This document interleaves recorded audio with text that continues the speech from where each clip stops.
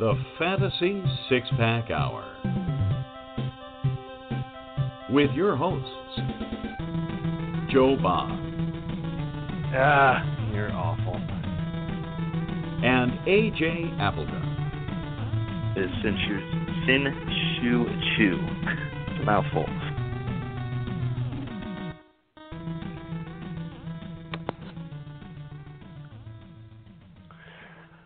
All right. Welcome back to the Fantasy Six Pack Hour. My name is Joe Bond, founder of FantasySixPack.net and writer over at SoCalledFantasyExperts.com. My co-host is running a little late today, so we will get the show rolling without him, but not a big deal. So wow, man, what a busy week 3 of the preseason it was. Lots of injuries to talk about, major injuries to talk about more than anything.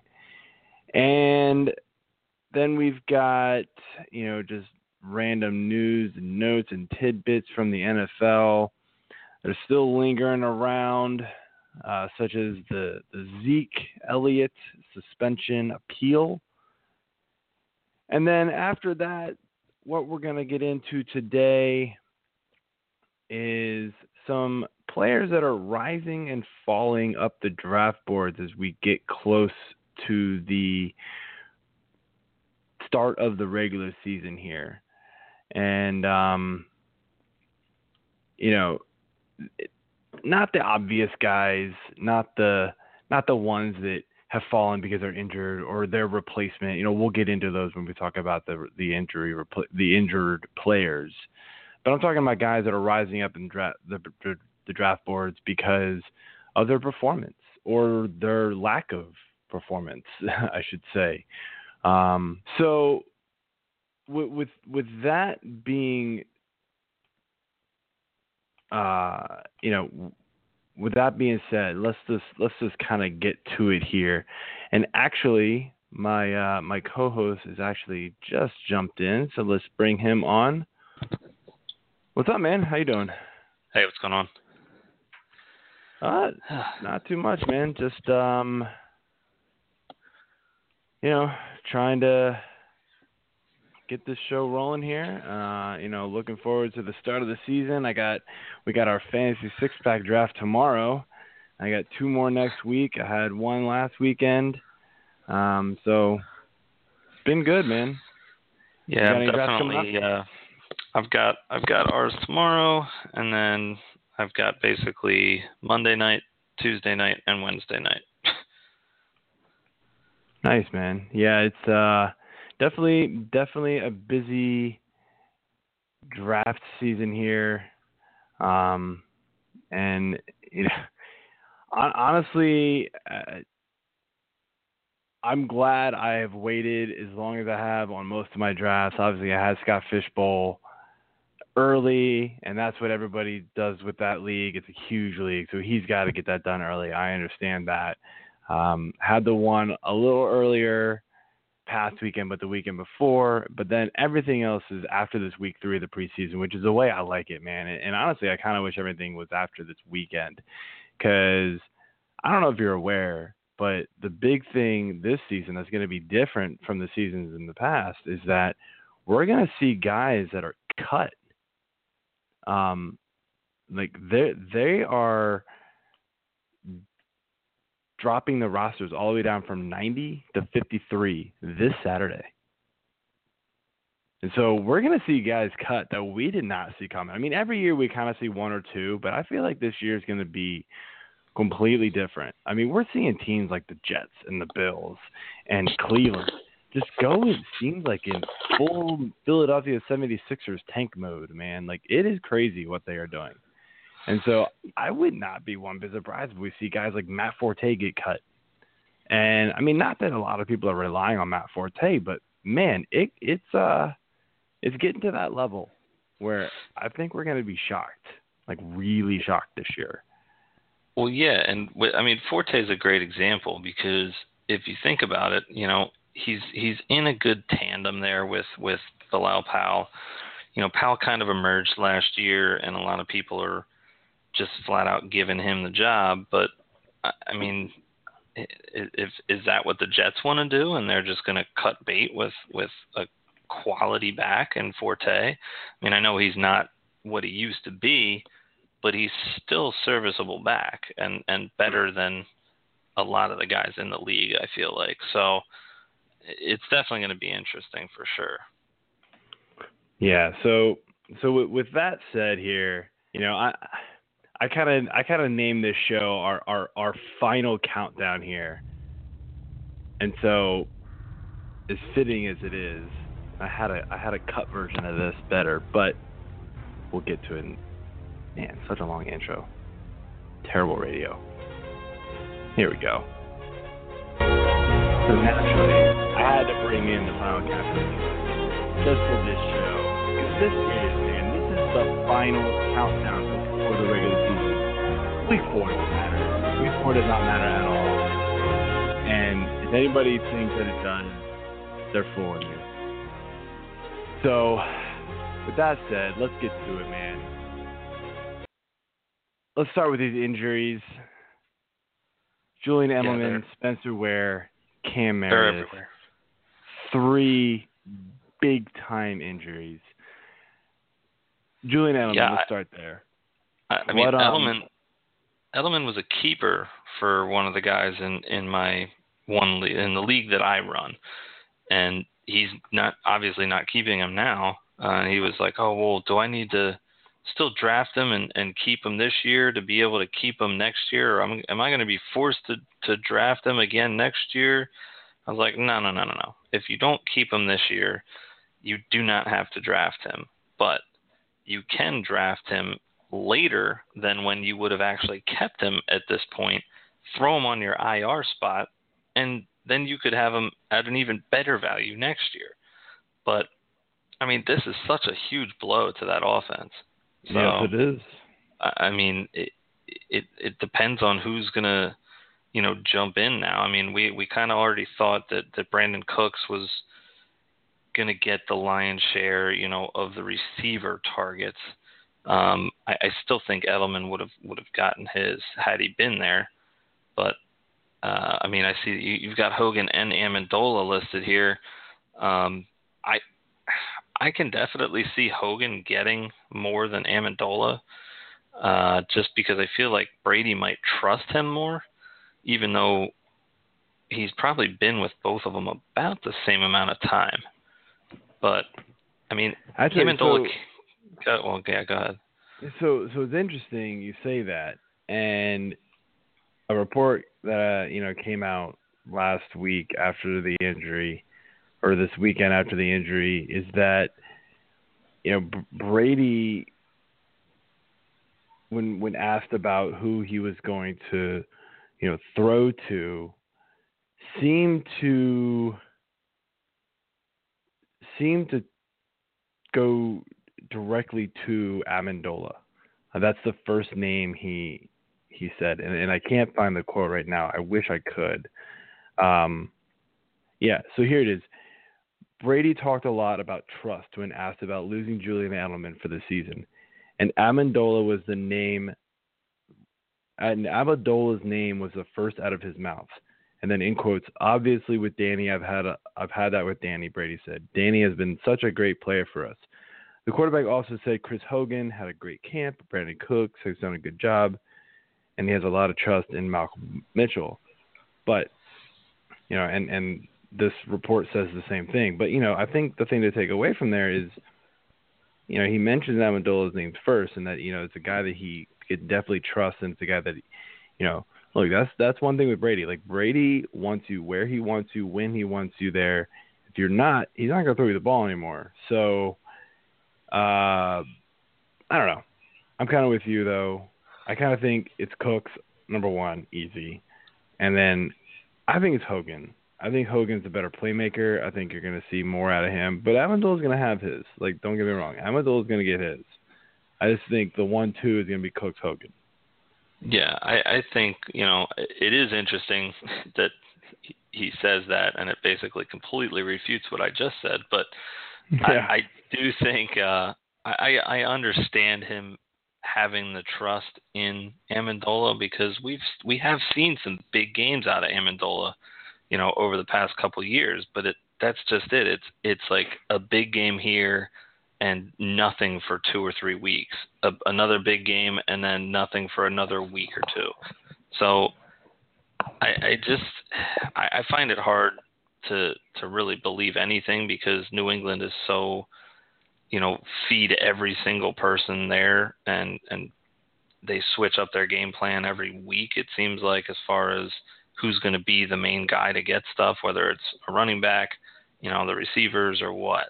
So, I mean, if Gronk stays healthy, I just really see him and Cooks taking the lead here, and maybe James White kicking in on passing downs. Yeah, and that's something interesting too. You brought up, you brought up James White. Could these running backs just kind of take the place of Amendola? I mean, they've got a bunch of like little scat back guys. Like it's besides Gillislee, it's James White. Blinking on the guy from a couple of years ago that was awesome. Dion Lewis. Yeah, Dion Lewis. I mean, and they got Burkhead too. Yeah, so. Burkhead. I mean, like all these guys can just kind of come out of the backfield and basically play slot receiver. So it's going to be interesting. Like I picked up Hogan in a league that he wasn't drafted in right after the Edelman news came out. I just went and snagged him. I needed a receiver too, so that worked. So. Anyway, moving on here, man. Probably the news that made a bit more splash on Twitter, although Edelman was definitely up there, was the Spencer Ware injury. And, torn ACL or torn PCL out for the year. Clearly all eyes on Kareem Hunt now. And he, even Andy Reid has said Kareem Hunt's going to get his first shot at being the workhorse for the Chiefs, and that's a good thing for Hunt, a really good thing for Hunt. I mean, as we've seen in the past, Andy Reid loves to ride his number one running back into the ground, basically. And I mean, we're not trusting Charcandrick West at this point, right? I mean, and I think CJ Spiller, I mean, no. Like, this is not happening, right? I mean, this is all Kareem Hunt and Kareem Hunt only. Yeah, I don't really even see Spiller making a dent. I mean, he just hasn't been productive in his entire NFL career, I feel like. Maybe a little bit in Buffalo, but since then he's just been brutal, and injuries have really held him up. I mean, Charcandrick West, again, we've seen him fill in the past, and he's been pretty serviceable at times, but I think that Reed's going to, take this opportunity, get Hunt the playing time, and literally let him run with it. And I'm okay with that. Yeah, I mean, look, he has shot up my draft board. He's all the way at that end of the second, early third round type of pick for me at this point. You're not going to find a lot of guys that really don't have the competition, at all, like Hunt does, in my opinion. So I'm all in on Kareem Hunt, just the same way as I am with another guy that we're going to mention a little later in the show. So I don't want to spoil anything, but a couple of guys that are shooting up the draft board there for different reasons. But Hunt is definitely a guy I'm eyeing in drafts, not to give anything away in my league for tomorrow night. The third injury, the biggest, this one not quite on the level as the first two, but Cam Meredith goes down. Terrible injury, man. People are comparing it to, Teddy Bridgewater. Who knows what's going to happen to Cam Meredith? Sucks for me. I had him in a dynasty league. I was kind of relying on him as being, maybe my third, fourth receiver after Pryor and Tate. So Cam Meredith would have been a good fill-in for my 3-4 receiver there. I mean, we got Kevin White, who's been injured his first 2 years, hasn't done squat. We got Kendall Wright, who's been pretty good, had a good year last year. But then, I mean, you're looking at their quarterbacks, Mike Glennon, rookie Mitch Trubisky.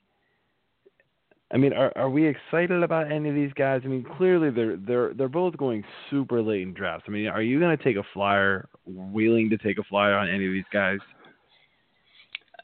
I mean, depending on how my drafts fill out, I might be willing to take a flyer on White. Kevin White. Sorry. Yeah. I mean, he's very intriguing. I mean, he was like really touted when they got him a couple of years ago. And, you know, he's just been completely slowed up by these injuries. You know, if he can come in healthy and be a nice safety blanket for these quarterbacks, you know, I think he could get a lot of production. A lot of the stuff I've been reading leans on, you know, this helping out Jordan Howard even more. But I really think it's going to depend on this quarterback play. I don't know if I see Trubisky playing a whole lot this year unless something happens to Glennon. But, you know, I think he's going to try to be there to learn and just take it all in and maybe get some time towards the end of the season. But, I mean, hopefully at this point, those guys will be able to help him out. I mean, you still got Zach Miller there. You know, he's a good, serviceable tight end, so he's had some really good games in the past as well. You know, maybe he gets an uptick, but I mean, this is a team all in general that I'm just kind of trying to avoid. Yeah, I hear you, man. And actually, I'm probably going to avoid Jordan Howard at this point. It's funny you brought his name up. I was going to ask you about him as well. I think this is bad news for Jordan Howard. I think teams are going to realize that they got nothing. And they're just going to stack the box, man. It almost reminds me of a Todd Gurley situation where Todd Gurley had an amazing rookie season, came back, everybody was all high on him, but there's just nothing around him. And he's gonna get shut down. And there's gonna be nothing he can do about it. There's nothing to fault Jordan Howard's ability. Just like everybody agrees that Gurley's still a supreme back. He's just got nothing around him. Maybe things are better for Gurley this year, but things are not going to be better for Jordan Howard this year like they were last year. I mean, they still had Cam Meredith last year. They still had Alshon every now and then. You know, they had the ability to throw the ball downfield last year. They don't have that ability this year, unless Kevin White surprises everybody. I think that's the only way it happens. But yeah, it's going to be interesting. Moving on here to some news and notes. I mentioned during the intro here that this Zeke suspension appeal is just dragging on. Apparently the guy, like one of the witnesses, wasn't available until tomorrow, so they're dragging it out until tomorrow. I don't know when there's going to be a decision made, but I mean, it's very possible that Zeke plays week 1 at this point because the NFL takes their time with this kind of stuff. And then even after that, like there's still rumors that he's going to push it into court. I don't know. I still kind of want nothing to do with Zeke unless he falls to like the 4th, 5th round. But I mean, he's not going to. Somebody is absolutely going to take him in the 2nd round in every single draft I'm in. Somebody in my 10-team league a week ago took him in the 1st round. I think he had a brain fart and forgot he was suspended. But still, like, that kind of thing is happening. People are just optimistic that he's going to fight. People think it's a Tom Brady situation where he's going to fight it for a whole year. And look, it could definitely happen, but I don't know. I'm not willing to take that risk. I mean, because if you're wrong, you just lost your 1st or 2nd round pick for 7 weeks. Yeah. That's a lot. That's a lot. Bad. And we talked about that. I mean, what do you do with Zeke at this point?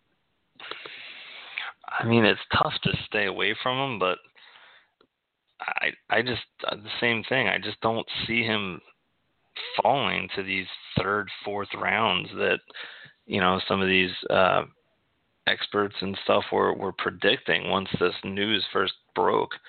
And I think, like I said on one of the other episodes, it could turn out where this becomes a Brady scenario and he tries to push the appeal and it doesn't go through until next year.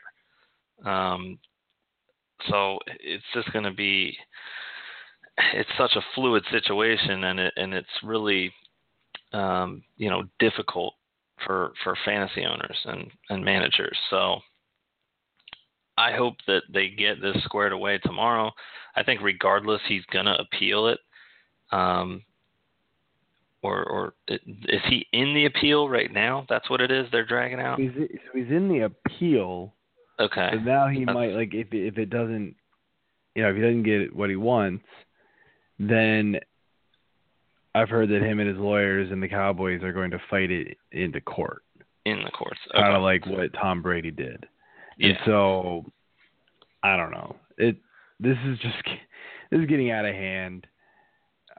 Yeah, I mean, it's a circus right now, and I mean, it's almost what you come to expect from Jerry Jones. But I know that this isn't really his doing. But he's completely backing him. Like, of course he is saying flat out, there is no evidence, none at all against him. It's like, have you seen the evidence? I'm pretty sure I've heard that the NFL has not turned over any evidence to you.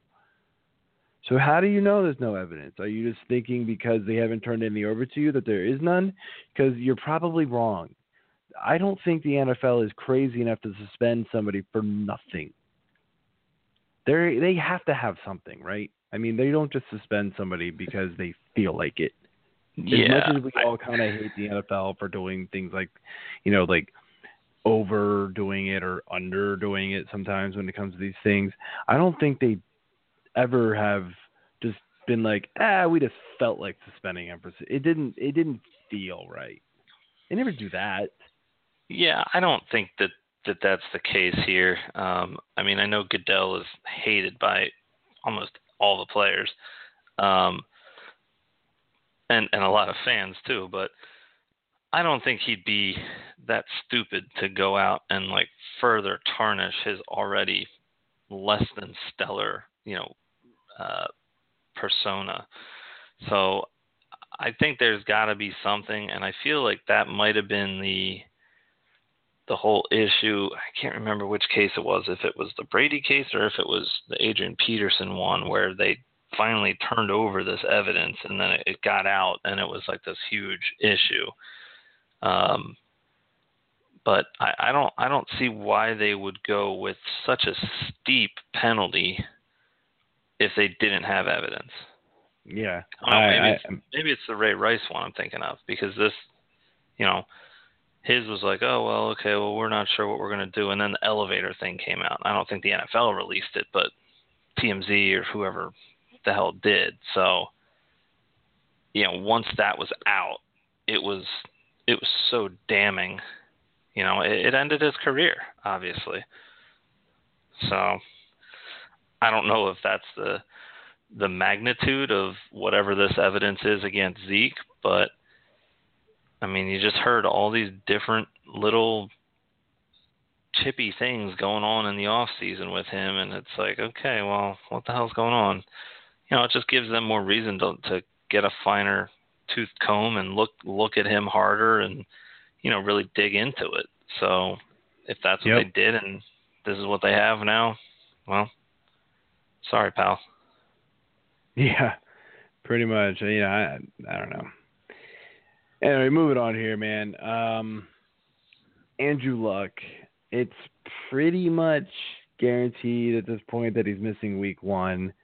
There's a lot of talk out there that he's going to miss more than week 1, but nobody really knows. I mean, he hasn't been practicing. Nothing coming out of Indianapolis is good. It's not bad, but it's not good.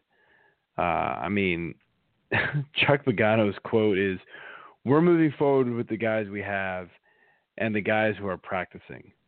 I'm not a bookie. I'm not an odds maker. but I'm not allowed to put numbers on it as far as like him when he's going to come back. That doesn't sound good, man. That doesn't sound good at all. That's not bad, but it's not good. It's just like, yikes. I'm running as far away as I can from Andrew Luck. I don't think you can risk it, man, because even like, dude, even when he comes back, even if it's like week 3 or 4, he's going to be rusty. Who knows if that shoulder is fully healed? I'm just, and like how easily could he re-injure it? It's not good, man.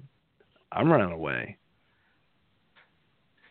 I don't want anything to do with this situation either.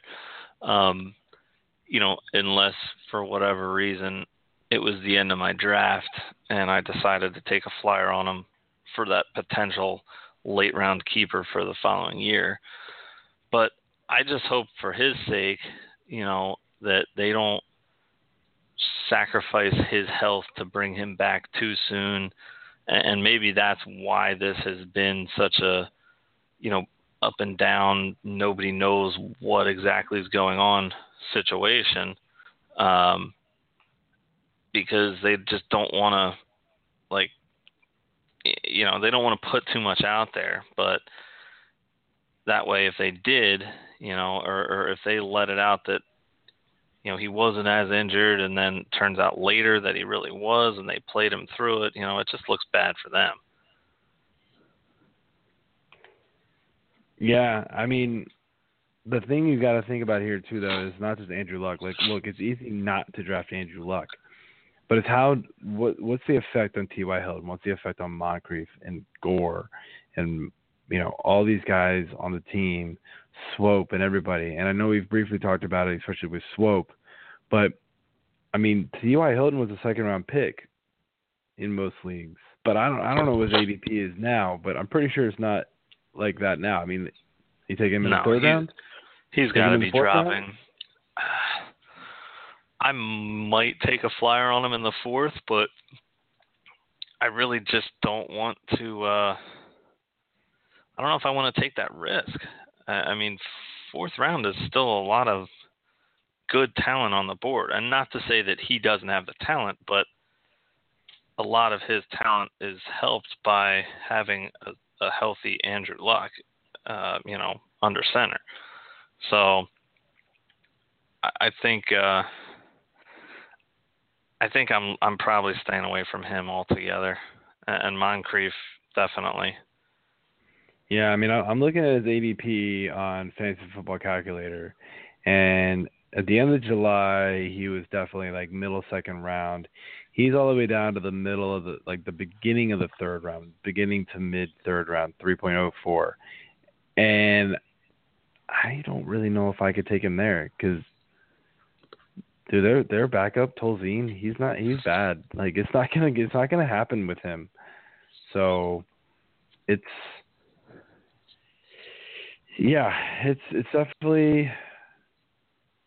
definitely something that you got to keep an eye on as late into the draft season as you can draft, and hopefully you get some good news from Andrew Luck, but it's not looking good right now. Speaking of some more interesting news, we've talked about this guy 2 weeks in a row now. Once was it's not looking good. Once was now he's back, and now he's not again. The Eagles are apparently now looking for an upgrade to LeGarrette Blount. I got a guy. His name, Ryan Matthews. Stud running back. They need to bring him in the fold. He'll be wait, what's that? He already played there? They cut him early? Oh. How about that? Sorry, I was on the phone with a friend from home. What the hell is going on here? I think the Eagles realized that they brought in a guy who fit the Patriots system perfectly and does not fit their system at all. Well, yeah, I don't know if he was ever going to fit, but he's a big power back, and they saw all those touchdowns. I mean, and the production that he had inside the 5. So yeah, why not take a flyer on the guy? I mean, he was sitting out there for long enough. It's really kind of like our fantasy drafts where we're in a league that's kind of goofy and the people draft real weird and they're all going for something and you're like, well, why is all this talent just sitting here? Why? Okay, fine, I'll take this guy, and then they burn you. So yeah, I don't know what to think of this. I mean, it definitely bumped Smallwood up. I think he could really emerge as the lead back here now. Does it bump any of them up though? Like, dude, I don't know. I think this is another one of those teams. I'm just crossing off the board, man. Like, yeah, I mean their rushing game has really been in dire straits since Shady left. They've brought in these name guys that have just had some kind of baggage, whether it's injuries or what, but they just don't pan out. And again, I don't know if it's just the full system thing that they were only really good because of the system they were in. But I don't know. It's another backfield that I think I'm staying away from.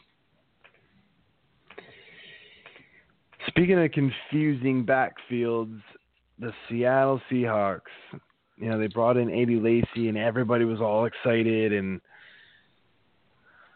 I don't know why, but I really never was. I'm thinking to myself, like, haven't we seen this movie before? Like, Eddie Lacy comes in, everybody gets all excited. It sounds like he's on his weight goals. He's meeting everything the team wants. And then Thomas Rawls comes in, and they're going, oh, maybe he's going to be the guy. And now, as of today, Lacy and Rawls are listed as the co-starters. But you've also got Procise, and you've also got this guy, Chris Carson. Who the hell is this guy? He has looked awesome in the preseason. He's looked like the best running back they have. And he played with the first team this past weekend, and he looked incredible. Look, I'm not going out there and saying draft Chris Carson in the 5th round, but late round, last couple round flyer, maybe? I don't know, though, because I feel like Carson's going to be one of those guys that, like, people are going to take a chance on in the last round or two. He's not going to play for the first couple weeks, and then, like, boom, he's going to blow up. But what's the likelihood that you hold on to him? Probably not a lot. So maybe just wait. But still, I mean, are you targeting Lacy or Rawls in your drafts? I mean, say 8th, 9th round. If Lacy's sitting there, are you taking him? Not Lacy. I like Rawls better than Lacy. But part of that's probably because I've been burned on a couple of teams with Lacy. But absolutely, me too. Yeah, I mean, who hasn't? But I just think that Rawls, showed a couple of years ago that he's definitely got some explosiveness to him. We already talked about Procise and his boom or bust, mostly bust, output. I don't know much about this Chris Carson guy, obviously, and sounds like not a lot of people knew about him until now. So, yeah, I mean, if he's sitting there, maybe I'll take a late flyer on him. But, I mean, I have no problem still drafting Rawls. I think that he's going to be the lead back. Carson may come in and show some flash for a couple games, and then people figure him out, and then he's going to be worthless the rest of the season. So, yeah, I mean, I think Lacy's going to go and, eat a couple donuts and forget how to run the ball again. So I am kind of running the other way. The last piece of news, not huge for fantasy, especially from the quarterback position, but DeShone Kizer looks like he's wrapped up the quarterback job in Cleveland. Look, I'm not drafting Kizer, but, people like Duke Johnson, people like Isaiah Crowell, people like Corey Coleman and Kenny Britt. Where do you see these guys' value going up or down at all? Let's start with Crowell and Duke Johnson here. Where do you how do you see their value getting affected by Kizer sitting there? I think it helps them because I actually looked at this earlier as a prerequisite for my bold prediction, which will come out later, but not on the show when you post it. But the thing with Kizer, if you lock him in now, you're giving your team the continuity. You're knowing who's your starter, and the guy can run. So I think this could be, a very interesting up-tempo offense. You got Corey Coleman coming back from his injuries. I think he could have a decent, year having Kizer there. And I'll be the first to admit it. I didn't really believe in Kizer as an NFL quarterback. I didn't think he was ready. But he's played very well in the preseason, and obviously well enough to get the gig. So I think with Johnson and Crowell, it helps them. You're going to have a guy who's mobile. He can get out of the pocket if he needs to, and if he's getting in trouble. And those are the guys that are going to be kind of sweeping out of the backfield, waiting for that 5-6 yard little dink and dunk catch.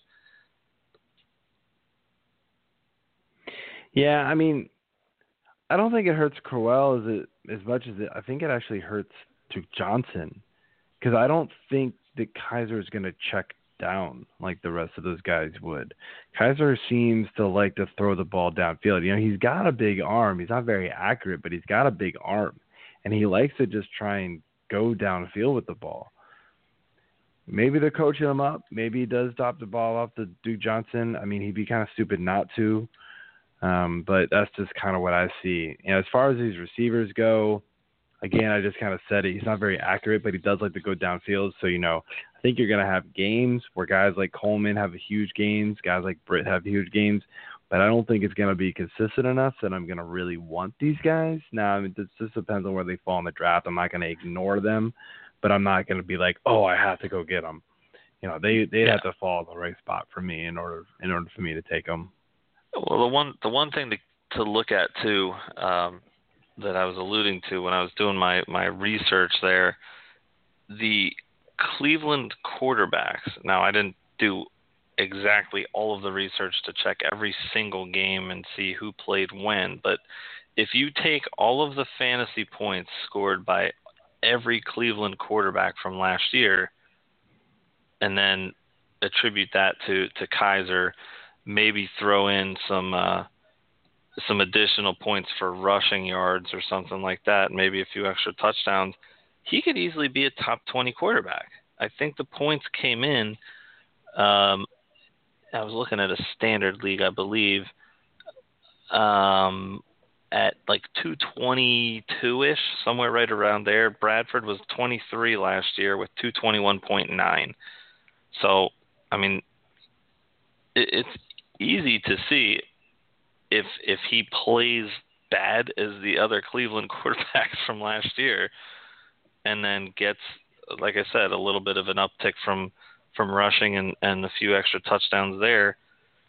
He could easily be a top 20 guy. That's not really saying much when you're in a team of 10 or 12, but it's something to think about and keep in mind. So. Yeah, I'm not, I don't know if I can go there, man. But, yeah, it's interesting. Cleveland's just, dude, they're dumpster fire. They've been for years. It's sad. So anyway, man, let's move on. Risers and fallers. We've gone through pretty much the whole meaningful, if you want to call it that, preseason. And, we've seen guys go up and down the draft boards, guys perform well, guys get injured, obviously. I don't want to talk about the injured guys. But let's talk about some of these guys that, because of performance and the way that they've, showed up at camp, or maybe other circumstances, they have either risen or fallen down the draft board. And the first guy I'm looking at here is Dalvin Cook. Minnesota running back, rookie. Everybody knew this guy had talent, but he went to a team with Latavius Murray. They had McKinnon. Now they got rid of Asiata. But, so everybody, kind of was like, well, I don't know with Cook. We'll see what happens. But this guy has looked incredible this preseason. in my mind, he's got the number one job, and he has just skyrocketed up draft boards. And I think I closed it for some dumb reason, but he's going in the same range as like the Hunt now. The Hunt, Kareem Hunt is now. He's going ahead of Mixon. He's going ahead of McCaffrey. Right there with like Fournette, and for me, I think he's a little bit ahead of Fournette. What's your take on Dalvin Cook right now? Oh, I love Cook, man. I was still very upset that the Eagles didn't make their way up the draft board to try to nab him when Minnesota did. He's got an obvious knack for finding openings. He's got great vision. He's a strong back. I mean, I think he's definitely going to exceed some expectations for him. And I mean, I think a lot of people have pretty higher expectations, but I think his ceiling is very high and definitely higher than Murray. I mean, Murray was so dependent on touchdowns, I feel like, last year that, yep, you take those away and he was a pretty average running back. So I like Cook, and I think he's going to be awesome. Average might be nice, man. I don't know. Yeah, I something I never do. I took the plunge in my 10-team league, man. I took him in the middle of the third round, so we're talking the 20. What I had the 6th pick, so that would have been the 26th pick. That's pretty early for me to take a rookie. I never do that. And I don't know, man. I was just looking at the guys around him and going, he's it. He's the guy. He's the guy in Minnesota. Look, unless he just has fumbling issues, which I know he did at Florida State, I just think he's going to run away with his job, man. Like you said, Murray's pretty average. So another guy here that has been rising up the draft boards, Kelvin Benjamin. I mean, he came into camp and everybody, saw the pictures where he looked all bloated, running, walking out with his teammates. Dude, this guy looks. I was watching the Carolina game. He looks good again, and he's getting the ball thrown to him. He's scoring touchdowns. Look, I mean, let's be honest. He's still the only really good wide receiver on that team. It's even worse this year because at least last year they had like 10 Ginn to throw the ball to. They got rid of him. They let him go to New Orleans. They're looking at like Devin Funches as number 2. Gross. It's Kelvin Benjamin. That's it. Yeah. That's all they got to throw the ball to. And then McCaffrey. That's all they're doing. Kelvin Benjamin has risen like a good 2-3 rounds in the ADP, and I believe it, man. He's been moving up my draft boards big time. I'm still a little nervous, and I don't know if you are too, because of the Cam Newton situation. There is still slight worry. Maybe it's the coaches trying to like throw people off here, but they're not exactly praising the fact that Cam Newton looks fully healthy. They're kind of saying like, we're not really sure how his shoulder is going to hold up. Like, that's not good. But I think Kelvin Benjamin, as you can see from the preseason, is still able to get his even with Cam Newton not around. So they at least have and I can't even think of who their backup quarterback is right now, but he seems to be a little more capable than, say, Scott Tolzien from Indy. So I feel a little more confident taking Kelvin Benjamin than I would, say maybe even a T.Y. Hilton at this point. Yeah, dude, I think Benjamin's got obviously to start the season a much more stable quarterback situation. I just think he's a big dude again. He's got some drop issues, but as long as he can overcome some of that, he's like you said, he's their main go-to guy. I mean, they've got a lot of these little, role-playing receivers that can get a couple balls here and there, but they're nothing, that's really fantasy relevant. They may help the NFL side of it, but Benjamin's the one to go after, I think. After last year, as his return year was a little underwhelming, but I think he'll definitely be a solid receiver this year. Yeah, you mentioned the drops. I mean, yeah, those suck. But when you're gonna be a huge volume guy like Kelvin Benjamin will, you'll deal with like 10 to 13 drops a year. I guess, like I said, the thing I do worry about is Cam Newton's not exactly the most accurate guy out there. You add in a possible lingering shoulder injury, and it could be even worse. And so that could suppress Benjamin's value. Speaking of a guy who has a interesting quarterback situation, to say the least, we're looking at Devontae Parker. And his ADP has, as soon as Plummer, wow, did I say that? Cutler. Plummer? Damn, talk about coming out of retirement. I don't know where that came from. I really don't. I really have no idea where that came from. Cutler, ever since he signed back in the middle of August, you have seen Devontae Parker's ADP soar almost 2.5 rounds. He went from end of the 8th to middle of the 6th in the span of 2 weeks. That's pretty crazy. And honestly, for good reason, man. Like, the guy's got talent. We've seen it. Plays, and Cutler likes to throw the ball downfield. So, people loved Landry because Tannehill just dinks and dunks his way down the field, right? So Landry was just like a possession guy. He's going to catch 100 balls a year, just about. And you were loving it.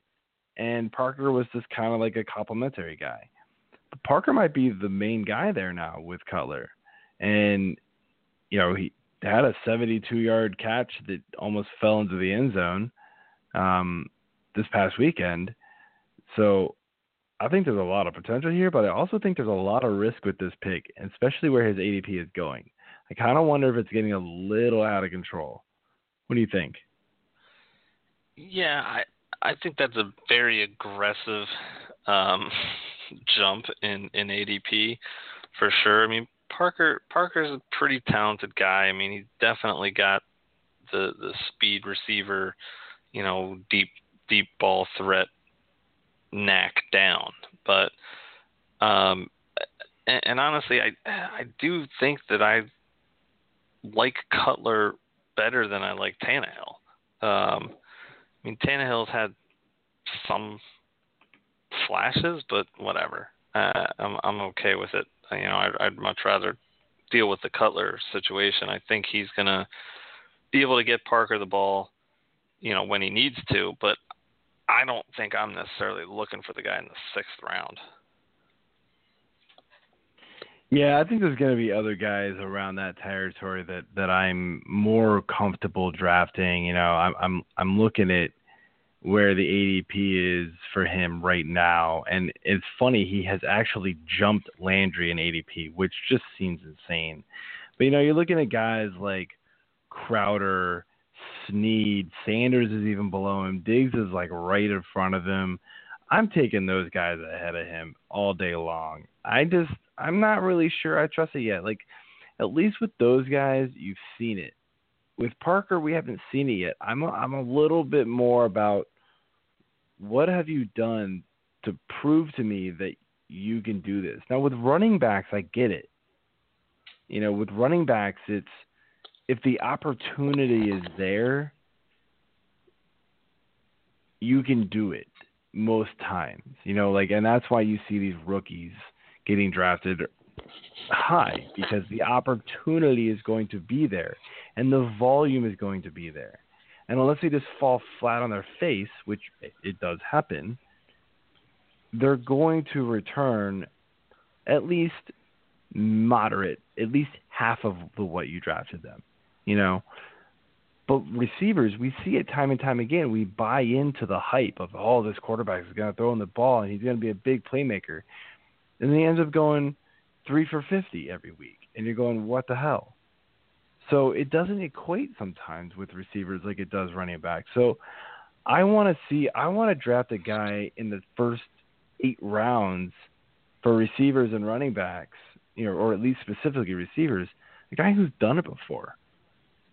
And I'm not comfortable with drafting Parker where he is. You know, when he was at the bottom of the 8th round, I would have been perfectly fine with it. But beginning of 6th, you know, maybe even 5th round now at this point, I don't know if I'm comfortable with that. Yeah, I'll let somebody else deal with that. Yeah. So another guy that's kind of going up the draft boards, maybe not as fast as he should be, is Fat Rob, man. Rob Kelly. Maybe his ADP is climbing pretty quick. You know, Samaje Perine was supposed to be the guy who was supposed to come in and take his job.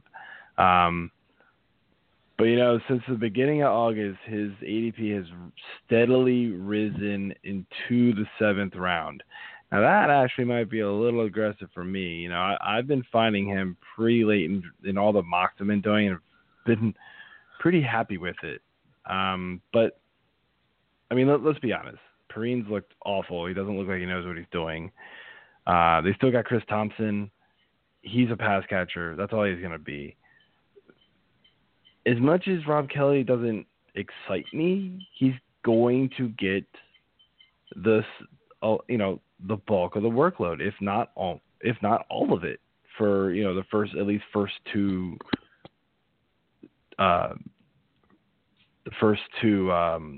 downs.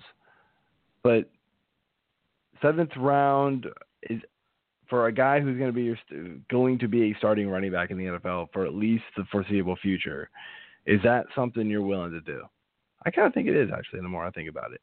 Yeah, I would prefer to not have to, you know, go out and get him in the 7th, but I'm not opposed to it. I mean, by that point, he would potentially be, you know, my 3rd running back. I'd have probably 2, 3 receivers, maybe a tight end and a quarterback. Yeah, so I'm okay going after him there. I mean, you're looking at guys. Prefer to do it later, but. Well, I'm just looking at, and then I'm just looking at just the running backs that are going right in front of him and right below him. Are you looking at Blunt still, McFadden, Derrick Henry, and those are guys going right in front of him. Right underneath of him are Tevin Coleman, Paul Perkins, Frank Gore, Terrence West. I mean, who out of those guys would you much rather have than Rob Kelly?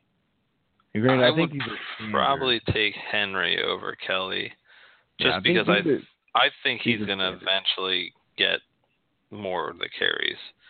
But the guys behind him, I'd be happier with him, I think. Yeah.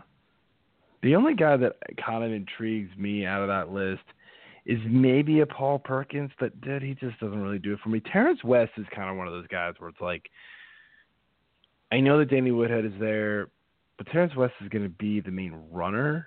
But I don't know. I'm not excited about him either. I mean, the Ravens' running game hasn't been good for 2 years, so not super excited there. All right, so let's talk about just a couple guys here to finish off the show that are falling down the draft boards. And start with a rookie who I mentioned already, and that's Leonard Fournette. Not drastically falling down the draft board. I mean, we're talking like half of a round. But when you're talking where he was being drafted, which is the middle of the 2nd, he's now fallen to the back of the 2nd. And I think a lot of this has to do with the foot injury and, talk about Ivory and, is still going to be around. And then Bortles possibly not getting the job, and now he is getting the job. I mean, the team's kind of in disarray. I think it's more the injury than anything. I mean, are you still looking at Leonard Fournette, say above a lot of these guys that he's going around here. So let me go back to the list. You know, you're looking at still needing to draft him before Marshawn Lynch, before Crowell, before McCaffrey, before Cook, before Lamar Miller and Carlos Hyde and those types of guys. You know, is that something you're willing to do? Probably not. I do like Fournette. I like his upside. And I think Jacksonville is a team in general on the rise. But they definitely need to solidify their quarterback position, figure out what the hell's going on there. You know, the defense has got a lot of young talent. I think that Fournette is more of a late second, early third pick initially. You know, that's where I was kind of looking at him, but everybody was so pumped up on him that his ADP, you know, was way higher than that. So if he's sitting there and I have like a turn pick, you know, for the second, third, or an early pick in the third, and he's still there, I'll definitely go after him. But I mean, I like Lynch this year. Lamar Miller, maybe. But yeah, I think he's definitely, he was already above his, where I thought he should have been. Yeah, I mean, I think he's kind of right there where I would want him. For some reason, I'm a little gun shy on him, and so I kind of think I might take somebody just under him who I feel more comfortable with. I think the upside with Fournette is there that some of these other guys may not have, and that's why his ADP still stays there for me. But he does make me nervous. I mean, he's had a bunch of injuries in college, and you know, it seems like we barely saw him play his senior year or junior year, whatever it was. So yeah, I mean, and the fact that those same foot injuries just keep lingering for him really makes me nervous. So yeah, another running back, rookie guy here, Joe Mixon. You know, everybody, man, was just like, oh, Joe Mixon, he's gonna be the guy. He's awesome. I get it, man. I absolutely get it. I've seen this guy run. He looks awesome. But you know, since the end of July, you know, we've seen his ADP fall, you know, a good half a round, just the same as Fournette did. So not drastic, but enough that, like, you know, some guys have jumped him. So now, you know, he's going around that fourth round territory, and instead of the third round, you know, because you keep hearing that Jeremy Hill is going to stick around. Gio Bernard's now healthy, which wasn't expected early on. So, you know, things like that are just dropping his value.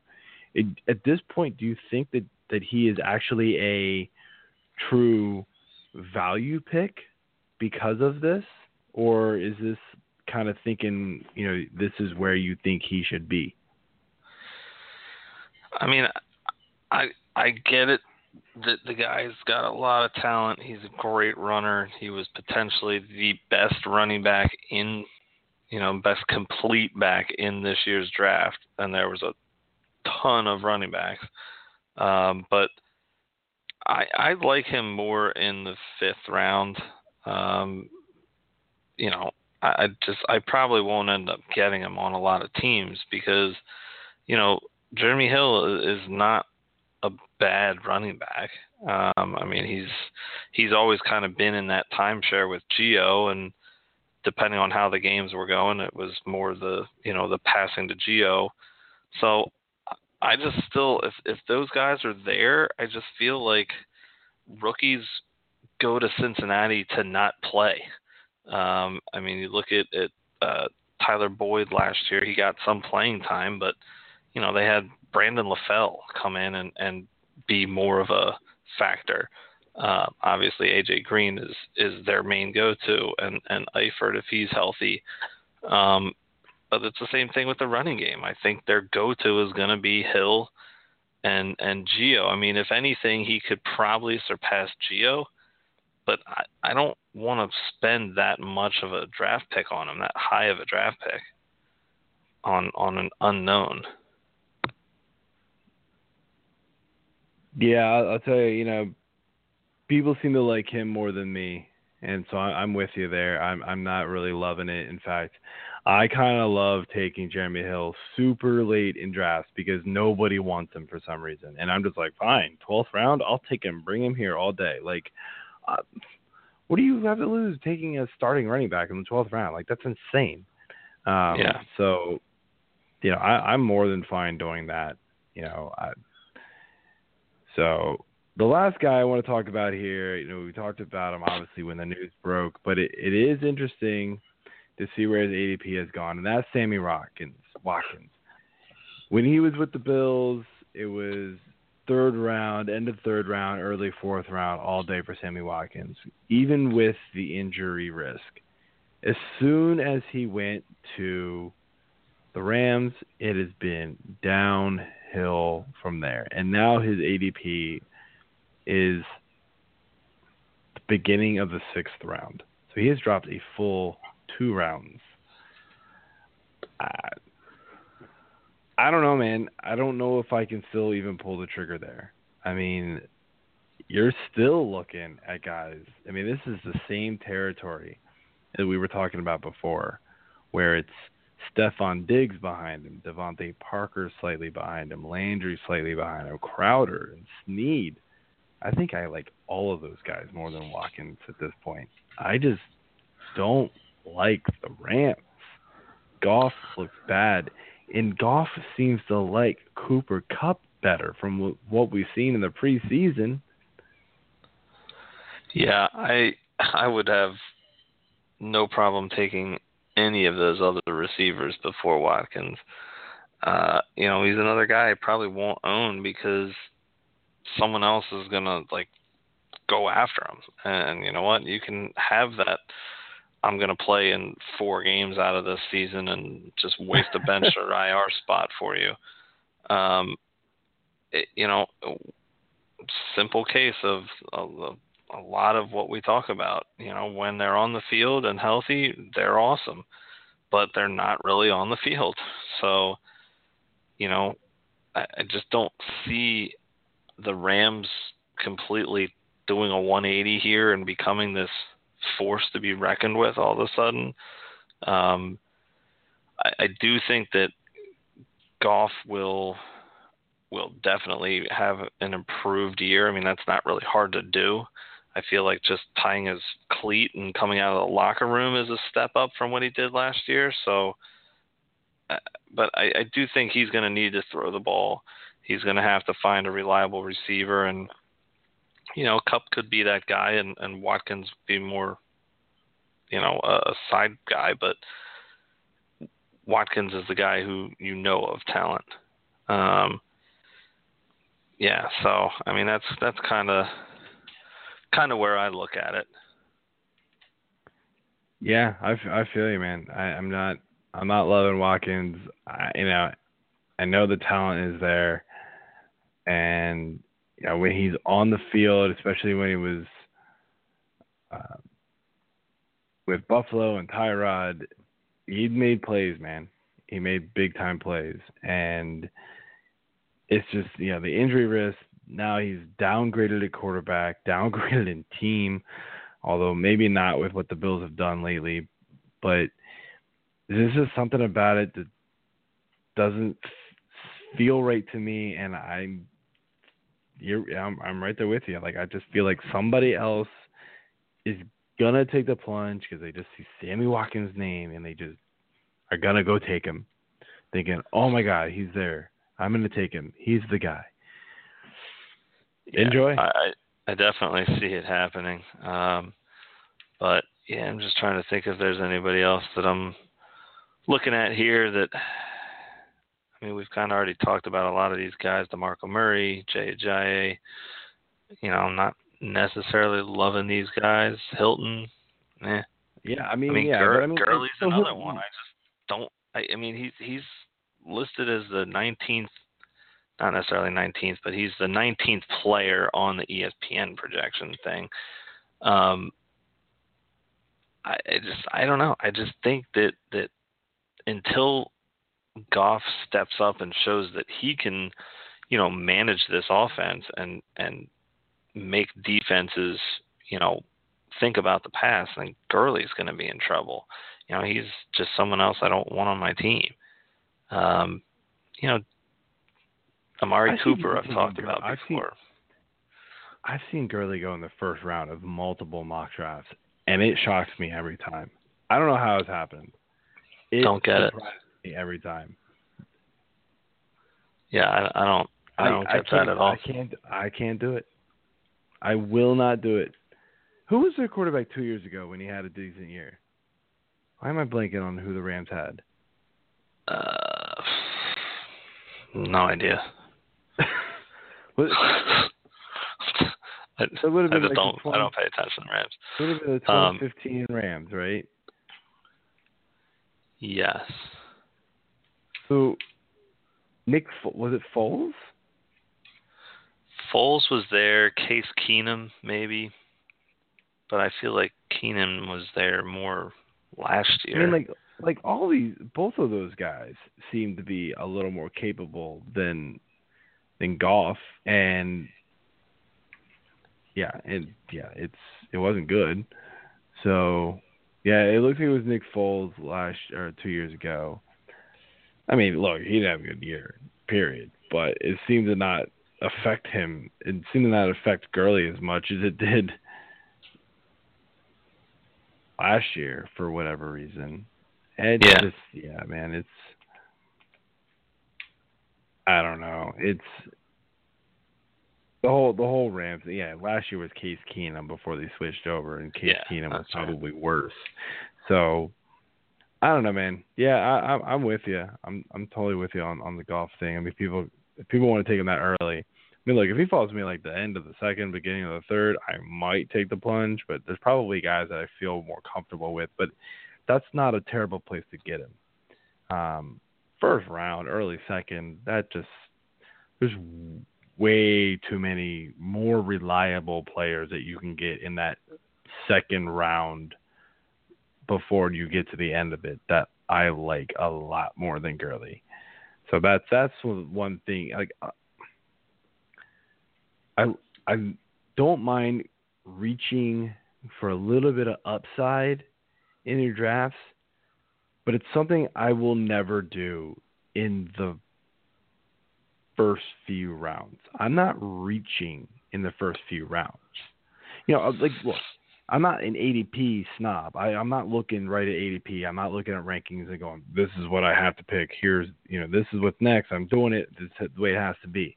I want safe, reliable, and Bob Long will love me for this, consistent players early in my drafts. Consistency matters so much with your early picks. If you don't have guys that consistently give you elite points in your first few picks, you have to hit so many other picks later in your draft in order to make up for that early round. What I like to do is take a little more safety in the beginning, a little more reliability at the beginning, and then take some chances later on. Take the guy around early because you think he's got massive upside over some guy who's going to average you 6 points a week. Because what are you going to lose? An extra couple points, you might have to drop him for a free agency guy who might be better anyway. So that's the way I approach it. Don't go crazy early on and thinking like you're going to hit a home run and win your league because your second round pick is going to outperform his ADP. He's going to outperform his ADP by a round. That's all you got. Don't go crazy with it. Don't think he's going to be, basically if you draft Gurley in the first round, you're thinking he's like a top 5 running back. There's no reason why you should be drafting him where he is. Where you're getting him in the first round. Yeah. So no thanks. Yeah, not at all. Anyway, man, that's all we got for the show. Next week, we will be getting prepared for week 1, officially week 1, talking about matchups, rankings, all that kind of good stuff that we normally do to get you prepared for your first week of the fantasy football season. If you have a draft this weekend or early next week, hit us up on Twitter and ask us some questions. Go to fantasy6pack.net and read the articles, so-called fantasyexperts.com. Read the articles. Click on the Fantasy Pros links. Sign up. It is a must-have tool. I guarantee you will love it. And just rock out your drafts, man. Hope everybody kills it. And that's all I got. You got anything else? I hope everybody kills it that's not playing against me. Well, but yeah, sorry. we all will. Again. Yeah, we'll see. We'll see. All right, man. That's all we got for the Sounds show. good. See you all next week. All right, take it easy.